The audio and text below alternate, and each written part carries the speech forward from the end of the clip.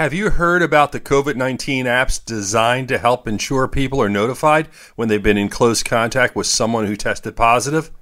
Odds are you haven't, and the fact is they're rarely being used. While researchers have worked for months to develop COVID-19 vaccines and treatments, contact tracing apps like COVID Trace have been touted as one of the technology world's most promising contributions to fight against the pandemic.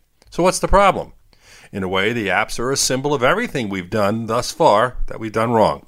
They're hampered by sluggish and uncoordinated development, distrust of technology companies, and inadequate advertising budgets, as well as poor messaging campaigns.